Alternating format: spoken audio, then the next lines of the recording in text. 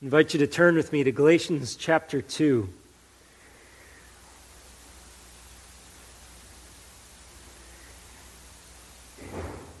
Galatians 2. Let me read for us Galatians 2:11 through 14.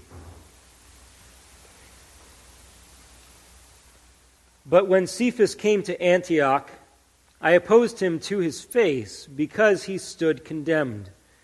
For before certain men came from James, he was eating with the Gentiles. But when they came, he drew back and separated himself, fearing the circumcision party. And the rest of the Jews acted hypocritically along with him, so that even Barnabas was led astray by their hypocrisy. But when I saw that their conduct was not in step with the truth of the gospel, I said to Cephas before them all, "If you, though a Jew, live like a Gentile and not like a Jew, how can you force the Gentiles to live like Jews?" Let's pray. Father, we ask that your word would instruct our hearts this morning, and we would be attentive to it. With the help of your Spirit, we ask in Jesus' name. Amen. The Apostle Peter, that's his name there, Cephas, that's Peter. The Apostle Peter is a pinnacle figure in the New Testament. We know him, you know the stories about him. He really dominates so much of the New Testament. And I would think that if I had the opportunity to have a conversation with him, I wouldn't be interested in saying much. I want to hear what he had to say. And I'm not sure that even if he said something wrong, I would have the guts to say something back to him. I'd probably accept it as true because after all, he's the Apostle Peter. What would it take for you to stand up to Peter? Would you have the guts to do it? Would you be able to stand there and tell him, "You're wrong, Peter"? Maybe another way to phrase it would be, what things are you so convinced of that no matter who it is, or when it is, or what the situation is, you would be willing to stand up and say something about it if you're convinced that it's being spoken wrongly about? What would you do that for? It would be your kids, maybe? No matter what, you would be willing to stand up and say what needs to be said in their defense? Your spouse? Your parents? What would it take? What would you be so convinced of that no matter what or no matter who, you'd be willing to stand up to them? I hope it at least would be the gospel. I hope that you would have the gospel so ingrained in your heart, so firm in your convictions, that no matter who, no matter when, no matter what, you would be willing to stand up for the truth of the gospel. But in case you haven't experienced this yet, sometimes we betray our conviction in the gospel. Sometimes our life does not agree with that which we profess to believe. Sometimes we have opportunity to stand up in defense of the gospel or stand our lives in a pattern that is consistent with the gospel, and we stumble. Or we shut our mouths, or we open our mouths in a way that we ought not to. And sometimes we betray the very gospel that we profess to believe. This morning, and because of this text, I want you to live by the same gospel that you believe. I want you to live by it. I think this text is really instructive for us in this regard. We give some context to what's happening here in the book of Galatians so far. If you've been with us, we've been going through this book and working through this argument. The Apostle Paul is writing this book to a number of churches in Galatia, that's modern-day Turkey, the southern part of it. And he's been developing an argument that he's been weaving together and really is going to keep going through the next couple of chapters. He just builds and builds and builds an argument. He begins the letter in chapter 1, verse 6 with a scathing rebuke. He says to the Galatians, "I am astonished that you are so quickly deserting him who called you in the grace of Christ and are turning to a different gospel." He sees what's happening to the churches in Galatia, that they're turning away from what they had once believed, and Paul is taking them to task. He goes on in chapter 1, verse 9 to say, "As we have said before, so now I say again, if anyone is preaching to you a gospel contrary to the one you received, let him be accursed." The situation there was pretty dire. He recognized that the Galatians were turning from what they had once believed. And he says in chapter 5, verse 7, "You were running well. Who hindered you from obeying the truth?" There were teachers who came from Jerusalem and were teaching the Galatians a gospel contrary to the one they had received. And so Paul gets on the defense and he begins to remind them of the gospel that he preached to them at first. And he tells them the gospel that he preached to them is not man's gospel. He received it by revelation. And then he goes on to indicate that any interaction that Paul had with anyone else really in the Christian world was not so that he would receive instruction about the gospel, but so that the gospel could always be confirmed. He even says that when he gets together with the pillars of the Jerusalem church, they all agree on the gospel. Peter was there. And as Peter was there and Peter gets together with Paul, they all agree on what the gospel was. Chapter 2, verse 9. "And when James and Cephas and John, who seemed to be pillars, perceived the grace that was given to me, they gave the right hand of fellowship to Barnabas and me, that we should go to the Gentiles and they to the circumcised. They welcomed them." Paul was welcomed by Jerusalem, or the Jerusalem apostles, and so there was this corroboration of the gospel. They all agreed. They're all on the same page. Now as Paul addresses the Galatians, he's narrating them a sequence of events about how the gospel, in a sense, has come to be perverted. And he tells them about an event that happens at Antioch. Turn with me to Acts chapter 11. Antioch is a crucial city for the expanse of the gospel. Antioch is a city that was north of Jerusalem, outside of the realm of Israel. And it rises to a level of importance in the New Testament because it is the place where the gospel goes as people are scattered from Jerusalem and Judea, and the gospel spreads out and gets up to Antioch. And when it reaches Antioch, something phenomenal happens there. Verse 20 and 21. It says, "There were some of them, men of Cyprus and Cyrene, who on coming to Antioch spoke to the Hellenists," that's most likely the Greeks, "also preaching the Lord Jesus. And the hand of the Lord was with them, and a great number who believed turned to the Lord." Something astounding starts happening in the city of Antioch. Gentiles are receiving the gospel. You have Jews and you have Gentiles, and they're both receiving the gospel. In verse 22, "The report of this came to the ears of the church in Jerusalem, and they sent Barnabas to Antioch. When he came and saw the grace of God, he was glad, and he exhorted them all to remain faithful to the Lord with steadfast purpose. For he was a good man, full of the Holy Spirit and of faith, and a great many people were added to the Lord. So Barnabas went to Tarsus to look for Saul, and when he had found him, he brought him to Antioch. For a whole year they met with the church and taught a great many people. And in Antioch the disciples were first called Christians." It might be a passage that you just kind of scan through in your reading of the Bible, but it has a significance for us because it is the first church that is effectively seeing the unification of Jews and Gentiles together, and that's the place that they're first called Christians. This is a phenomenal outworking of God's plan. But after this time, there's a plague that begins to spread through the church. And it's being taught that in order to be saved, the Gentiles need to receive the Mosaic law. They need to receive circumcision. And of course, Antioch would be a city that's targeted for this because it is a place where Jews and Gentiles are being saved. And so, of course, those who think that you need to keep the law in order to be saved would go to Antioch and preach their version of the gospel there. And this plague had so much influence in that region that it leads to one of the greatest conflicts that I think happened in the history of the world. And I don't mean that as an overstatement. I mean that with all sincerity. There is one of the greatest conflicts that's ever happened in history. We look at world history too often through the lens of the political leaders that show their influence.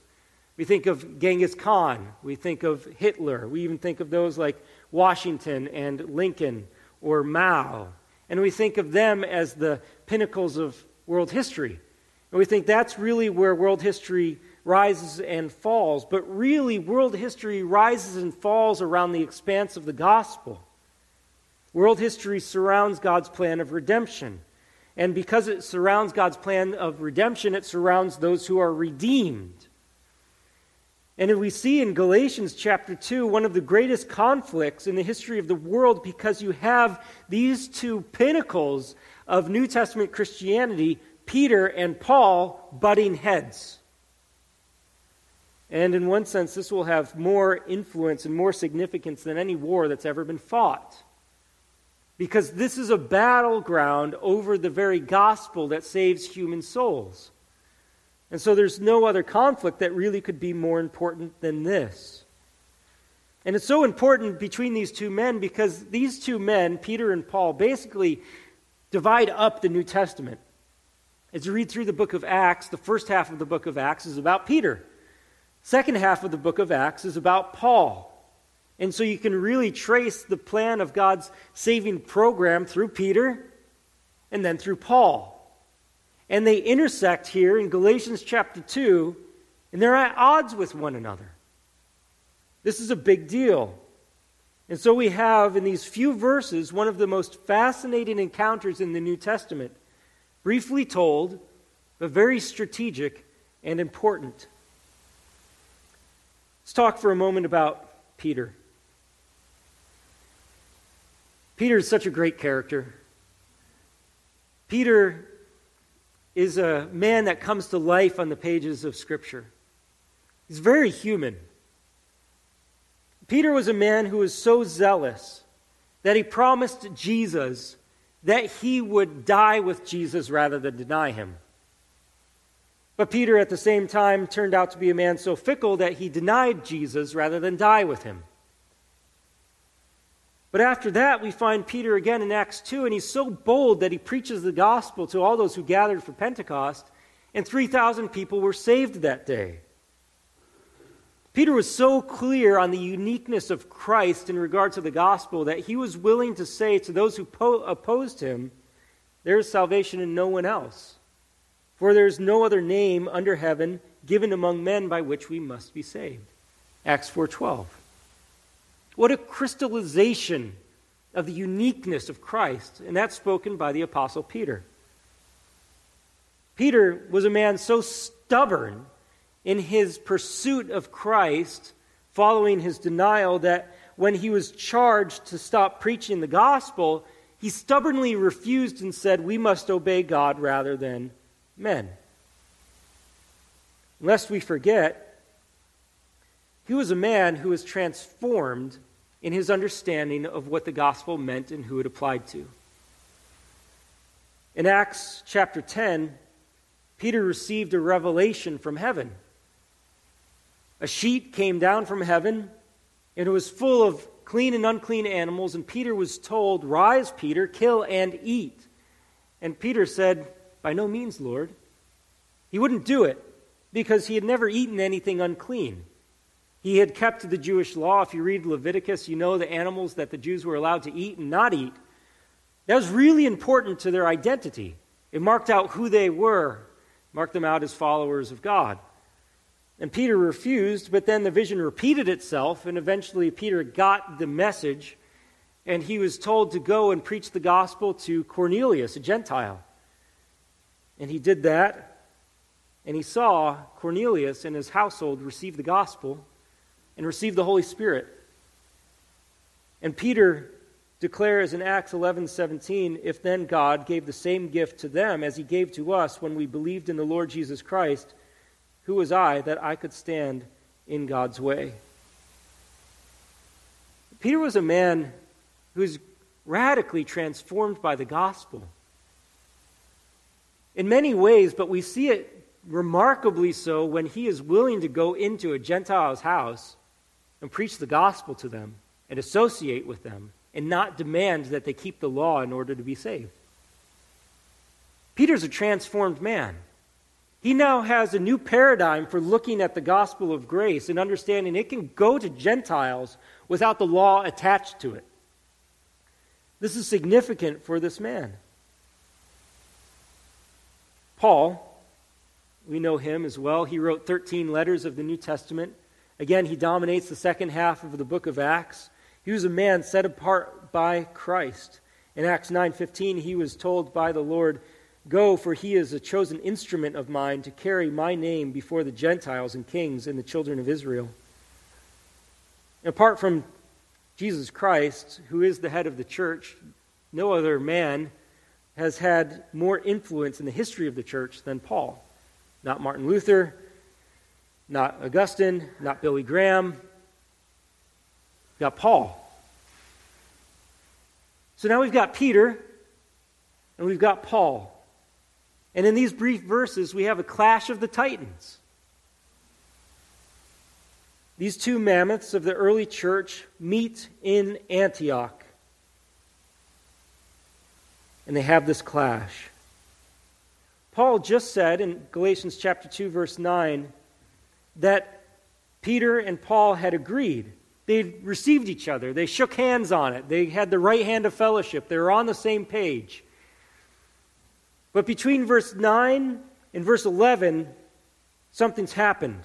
Because verse 11 says, "But when Cephas came to Antioch, I opposed him to his face, because he stood condemned."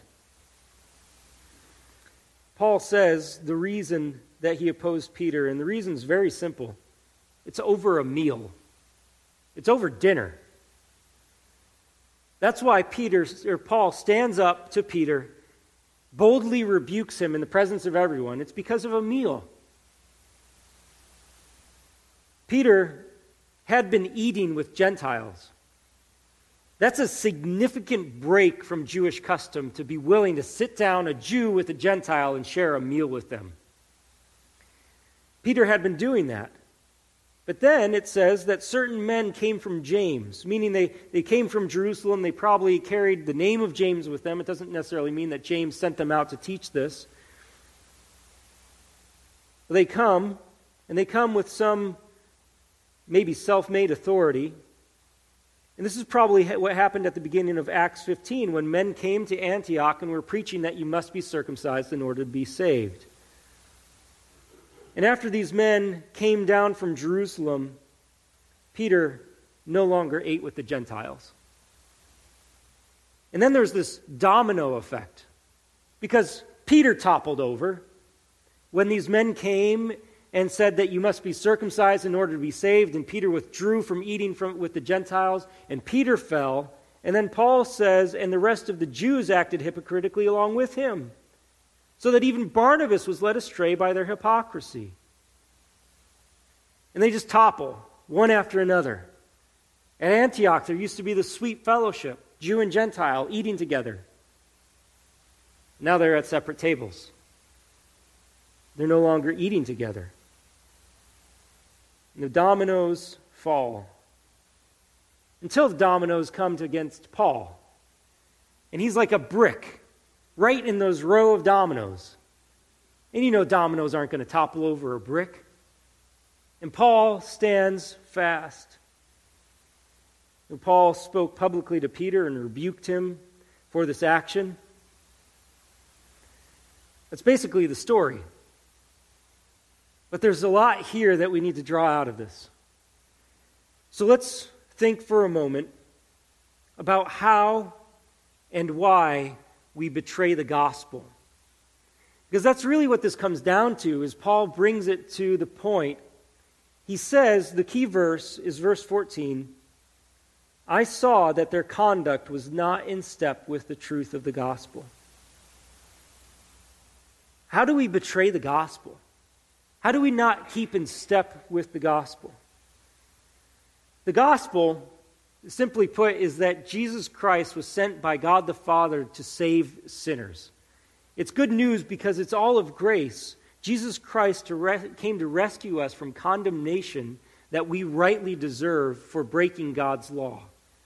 Jesus Christ bore our sins in his body on the tree. He rose again in victory over sin and death. He accomplished everything at the cross. And it's so complete that there's nothing we can add. We just need to receive this gift of salvation by faith. That's in essence the gospel. It's good news. It's a gift that you receive by faith. And we need to emphasize that. We need to emphasize that it's a gift that you receive entirely by faith. It's nothing that you can add to it. But we need to note with some importance that there is a way to live after believing the gospel that is not consistent with the gospel you believed. Paul says, again in verse 14, their conduct was not in step with the truth of the gospel. Some people want to distort the gospel by saying that because Jesus Christ died for your sins, it doesn't matter how you live after you receive that forgiveness. You won't find that in the New Testament. That's a false teaching that's made up out of thin air. When you believe the gospel, there are certain ways that you now live that are consistent with the gospel. The word that Paul uses about not in step with the truth of the gospel is orthopadusin. Might sound to you like ortho or podiatry. You put those together and it's basically right walking. They weren't walking right. They were walking crookedly. They were walking out of line. And Peter, of all people, had veered off the path of a consistent life with the gospel. So how did Peter betray the gospel by not eating with Gentiles? This is one of those situations where you got the presenting issue. Peter removed himself from eating with Gentiles. You think, okay, well, how is that a gospel issue? Why is that a big deal? But it's kind of like those instances where there's a fight between husband and wife over who took out the garbage last. It's really not about who took out the garbage last. There's a lot that's underneath. It's about the last month and a half that stuff has been going on. This presenting issue is the meal, but there's something underneath this. There's something big going on here. Something major is being said here by Peter in his actions. When he doesn't eat with the Gentiles any longer, he is basically preaching a sermon. He's saying so much. He had been eating with them, and now he's not. And it happened after these men who were teaching that in order to be saved, you must be circumcised. And now you have the Gentiles not welcome to eat with the Apostle Peter. So what does that say? Well, it effectively says Peter was wrong when he was eating with the Gentiles, and these other teachers are right. It says that if you want fellowship with those who supposedly have fellowship with God, you have to be circumcised. It says, and this is the important one, that if you want a right relationship with God, it is not through Christ alone, but it is through Christ and keeping the law. It also says that if Paul happens to be right in this, and Peter wrong, and if you're really just saved by the grace of Christ, then Peter is not accepting the very people that God has accepted. And that's dangerous ground. When Peter separates from the Gentiles, if those Gentiles are really accepted by God, Peter is not accepting into fellowship people that God has accepted into fellowship. And now Peter's not really opposed to Paul. Peter's not really opposed to the Gentiles. Peter is opposed to God. And that's a big deal. The thing about Peter that Paul points out is that while Peter is wrong in his actions, he's not wrong in his beliefs. Notice what he says in verse 12. When they came back, he drew back and separated himself, fearing the circumcision party. And then verse 13, and the rest of the Jews acted hypocritically along with him, so that even Barnabas was led astray by their hypocrisy. Paul's not calling Peter out for not believing the right thing. He's calling him out for not living in agreement with the right thing. He's saying he's acting hypocritically. He's playing an actor. He's acting with hypocrisy. Peter knows the truth. We covered that. Remember Acts 10? Peter saw the sheep come down. He saw the animals on it. He saw pigs and he saw sheep, and he realized, I can eat both of them. And he realized he can receive Gentiles. And he even announced that the Gentiles received the gift of salvation. They received the Spirit.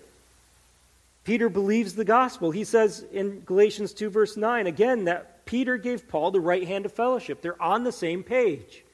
Peter believed the right things. But now he's acting in discord with his beliefs. Do you ever do that?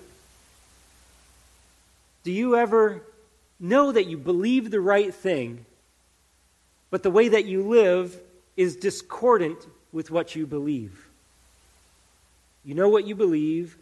You know how you should live based on what you believe, but for one reason or another, you don't. Did you know that that's hypocrisy? If you're actually convinced of something, and then you don't live by that thing, you're living hypocritically. You're not living with what you really believe. That's what Peter was doing. Peter betrayed the gospel for a very simple reason. Look at what it says. Verse 12. But when they came, he drew back and separated himself, fearing the circumcision party. Why Peter betrayed the gospel and why we betray the gospel is probably the similar reason. It's out of fear. Peter feared that circumcision party. He feared them most likely because they had a lot of influence. And if he opposed them, that was going to complicate his ministry. It's going to make it harder. It's always harder to oppose people. It's always harder to stand up. It's always harder to be in the minority and say, you're wrong, and now I got to deal with that problem. It's easier just to go along with it. Maybe you didn't see it as a big deal. Maybe you thought, well, they're still preaching Jesus. They're still preaching Christ crucified. They're still telling the Gentiles they need to believe, and the law is a good thing. I lived by it for a long time. So maybe they should join in. It'll just be easier. We'll just make the Gentiles become like Jews. It'll be easier for everybody. It's harder to oppose them, and he feared them. Boy, we can relate to that. We're so influenced by others, sometimes in good ways, a lot of times in bad ways. If we take a stand, we face the possibility of being unpopular. We face the possibility of having to put up a fight, make a defense, put in an awkward position, lose friendships, lose favor. This is not just about taking a stand against popular social issues. This is taking a stand for the gospel.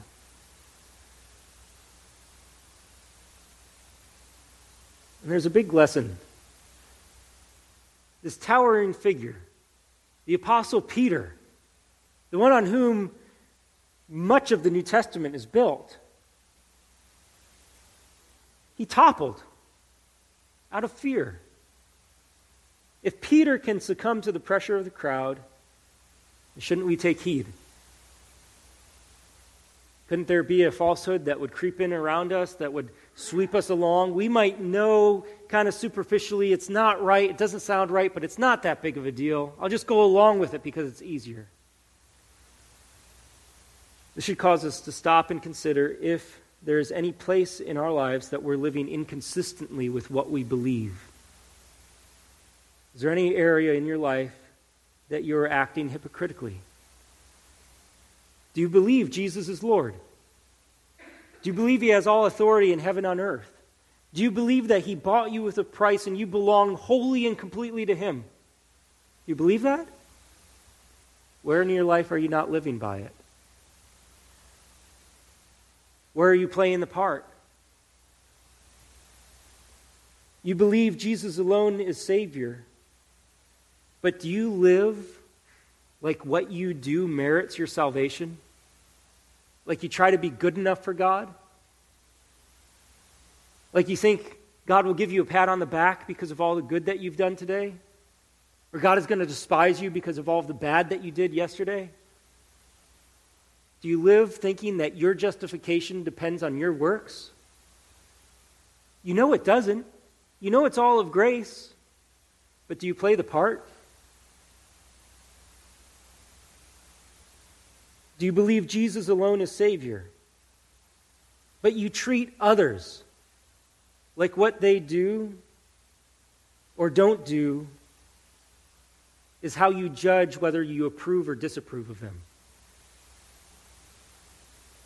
Have you become their judge? Have you become their Savior? You believe Jesus alone is Savior, so why then do you judge? Do you welcome people in Christ on the basis of what God has done? Or do you need them to dress a certain way, smell a certain way, act a certain way, drive a certain car, dress a certain style, have a certain personality, have a certain education? Well, certainly the gospel calls us to repent when we come to believe. And if somebody is living in unrepentant sin, we have a responsibility as a church to come alongside them. In Galatians 6, we'll talk about that. But for now, the whole basis of our salvation is in Jesus Christ. And if we put up a barrier to other people that they have to jump over another level of goodness in order to be welcomed into our fellowship or welcomed as a friend in Christ, are we putting up a restriction that God has not put up? That's what Peter did. He separated from the Gentiles out of fear. He believed the right thing, but his conduct was not in step with the truth of the gospel. That's how and why we betray the gospel. But there's another lesson for us. It's how and why we defend the gospel. How and why we defend the gospel. Again, I view Paul in this scene as that brick that all the dominoes come tumbling against, and he stands fast. What was different about Paul? Why did he defend the gospel when all the others fell over? Even Barnabas, it says, a companion in gospel ministry. It doesn't matter how many fell before him. Paul was going to stand fast. He was going to stay there. While in Jerusalem, he says in chapter 2, verse 5, when these false brothers came in, he said to them, "We did not yield in submission even for a moment, so that the truth of the gospel might be preserved for you." So whether he's in Jerusalem or whether he's in Antioch, he's consistent. He's not a hypocrite. That's one of the reasons, or one of the ways that we defend the gospel is not by living hypocritically. We stand fast. Paul refused to fall to the pressure.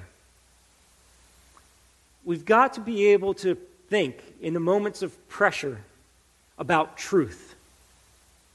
Peter let the emotion of fear well up in him and dominate the way that he lives, but we've got to be able to cut through that fear and think, what is the truth in this situation? That's another way that we defend the gospel. We defend the gospel by seeing things clearly. We need to see things clearly. I think, personally, and perhaps as a church, that we need to be asking God regularly for wisdom. It's a common prayer in the Scripture. It's a common exhortation in the Scripture. We need wisdom. We need wisdom that God would let us see beyond the surface of things. We get so caught up in just what's happening. Oh, it's just a meal. I can step aside. It's going to be easier that way. Paul's whole argument is no, it's not just a meal. There's more going on here. This is about the gospel. We need to see the gospel so clearly, Have wisdom from God to see with eyes that are born again, eyes that are renewed by His Word, so that we can see gospel issues for what they are, rather than get caught up by all the dummy arguments that are out there. We need to see things clearly, and that's exactly what Paul does. The masses are all tumbling over. The masses think they have it all together, but Paul cuts through the deception and he can see to the truth of the issue. We need that kind of discernment. Paul sees what's happening. Not a diet issue. He knows the Old Testament law. And he knew that in Leviticus it was given to the Jews to distinguish between the clean and the unclean, the common and the holy, in order to set them apart. In Leviticus chapter 11, amidst the food laws, God says this, "For I am the Lord who brought you up out of the land of Egypt to be your God. You shall therefore be holy as I am holy." This is the law about beast and bird and every living creature that moves through the waters and every creature that swarms on the ground, to make a distinction between the clean and the unclean, and between the living creature that may be eaten and the living creature that may not be eaten. This whole dietary law was about setting apart those who belonged to God and those who didn't, the clean and the unclean. And Paul knows that Christ has come. And the only way anybody can be clean is not by what they eat, but by whether they come through the blood of Jesus to God. That's the only way. And so when people start making distinctions about other people based on what they eat and don't eat, Paul knows this is a gospel issue because you don't distinguish between Gentile and Jew anymore. You distinguish between those who are forgiven by the blood of Christ and those who aren't. That's the only distinction that matters. And so when Peter starts separating, he knows this is a gospel issue because Peter is effectively saying the way that you come to God is through what you eat and don't eat. Paul knows this is about Jesus Christ who makes clean. He knows that Peter was a Jew saved by grace. He knows he himself was a Jew saved by grace. And he knows any Gentiles who are there are saved by grace. And so he defends the gospel by seeing things clearly. We need to do that as well. We need to be able to see the issue as they come tumbling into our church. Is this a gospel issue or is it not? Sometimes it's not a big deal. The color of the walls is not a gospel issue. But if you get angry about people because of the color of walls that are chosen, that might be a gospel issue.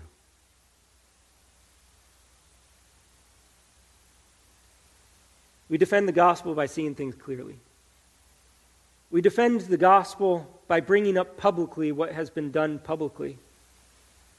Paul says in verse 14, "When I saw that their conduct was not in step with the truth of the gospel, I said to Cephas before them all, 'If you, though a Jew, live like a Gentile, not like a Jew, how can you force the Gentiles to live like Jews?'"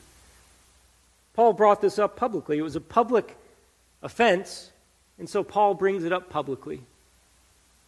As many people as were influenced by this, Paul wants to protect so that they are not led astray. Sometimes we'll need to do that. It's hard. But sometimes the gospel might be so perverted by someone in a public office that we need to bring up publicly what's been said or done so that we're not all led astray. This is why Paul says at the beginning of Galatians, verse 8, "Even if we or an angel from heaven should preach to you a gospel contrary to the one we preached to you, let him be accursed." Doesn't matter who it is. If I start preaching another gospel, this applies to me as well. If you start bringing another gospel into this church, this applies to you as well. And Lord willing, there will be some people with courage enough to be able to stand up and say, "No, we're not going to go that route." So we defend the gospel publicly. We defend the gospel because it defends true believers. Jesus Christ loves his sheep, and we don't want anyone to be led astray. And so if we see anything that's leading people astray, then we need to have compassion. Paul could have seen all of those Gentiles think, now I need to keep the law to be saved. And he stood up to protect them, to protect those dear sheep of Christ. Defending the gospel needs to happen because we defend the unity of the church. This cataclysmic clash between Paul and Peter was really a turning point for the church, because the church was about to split up into groups. There was about to be a Gentile church and a Jewish church. But there's only one Lord. There's only one salvation. There's only one church, universally speaking. And so Paul stood up, this brick in Antioch, and defends the unity of the church so that it doesn't get split.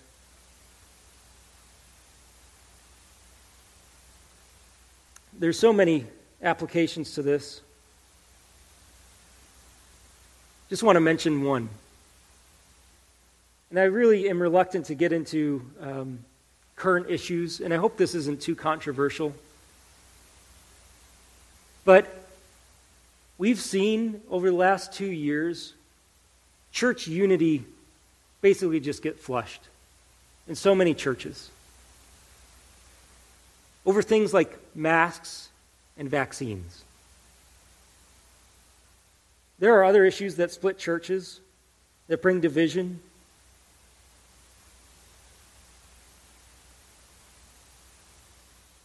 But we have to ask the question, and I think this is the core of the question as a church that we ask in regard to these social issues that are going on regarding masking, regarding vaccines. There's a lot more that can be said, but this is the church issue as we think about it. Do we believe that we are accepted before God whether we are vaccinated or unvaccinated? Do we believe that we are accepted by God whether we are masked or unmasked? Of course not. You can be vaccinated and get to heaven, and you can be unvaccinated and get to heaven. You can be vaccinated and go to hell, and you can be unvaccinated and go to hell. The thing that saves you, and this is the only thing that saves you, is not a mask or a vaccine. It is the blood of Jesus Christ. That's it. And if we start drawing up divisions among ourselves based on whether you are vaccinated or unvaccinated, wear a mask or don't wear a mask, we are violating the very scripture that we have just been studying.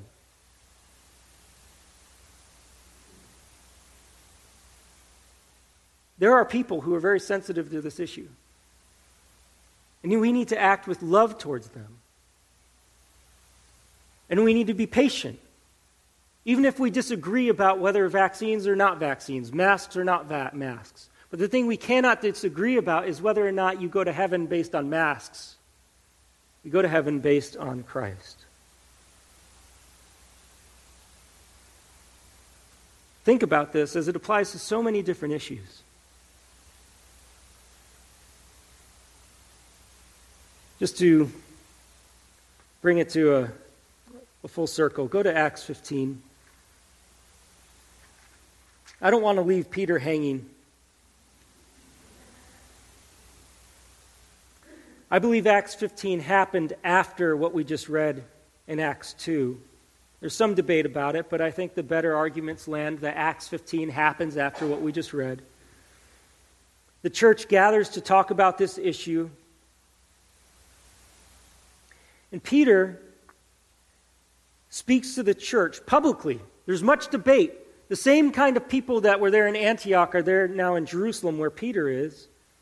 In Acts 15, verse 7, Peter stood up and said to them, "Brothers, you know that in the early days God made a choice among you, that by my mouth the Gentiles should hear the word of the gospel and believe. And God, who knows the heart, bore witness to them by giving them the Holy Spirit, just as he did to us.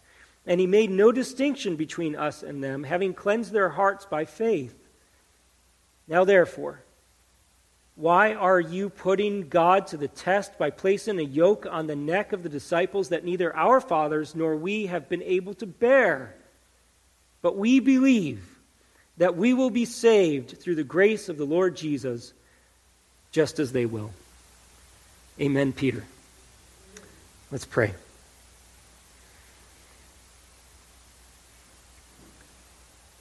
Father, we thank you that you are patient with us because we are way more like Peter than Paul. We thank you for your grace towards us. We thank you that you are relentless in your shepherding of us if we belong to your Son. Your rod and your staff, they correct us. And Lord, I pray that you would help us to be corrected when we need to. And that we would follow that example of Peter to come to terms with where we've erred and get right. Father, I pray that there would be no division in our church based on superficial things. I pray that you'd give us such a clear sight of the gospel that we would be able to discern when falsehood comes in and threatens our unity. Keep us, Father, from erecting barriers to fellowship that you've not put in place. Get rid of any man-made barriers in our fellowship, anything that ought not to be. May we walk in step with the gospel. I pray in Jesus' name. Amen.